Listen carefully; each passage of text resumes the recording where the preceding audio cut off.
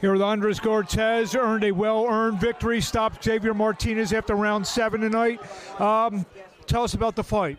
It was a good fight. It was competitive early. I felt like I adjusted, and I had to do what I had to do. And I seen the stoppage coming. He didn't like the shots I was hitting him, and I realized since the first round his face was getting marked up, so I kept targeting certain areas. You started breaking him down. I could see probably round 3, round 4. Is that when you kind of noticed that you felt like you were in control of the fight? I kept hurting him since the first round.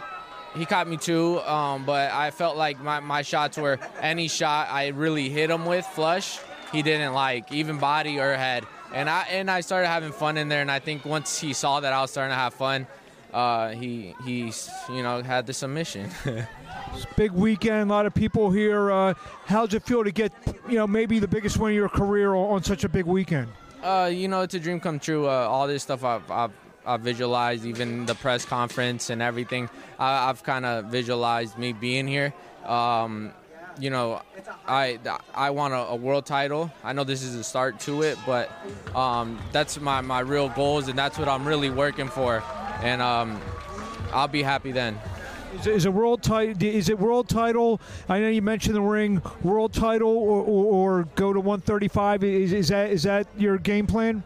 I mean, I make 130 easy, so I really want to get a world title at 130. But I mean, next. Yeah, 130. Being realistic.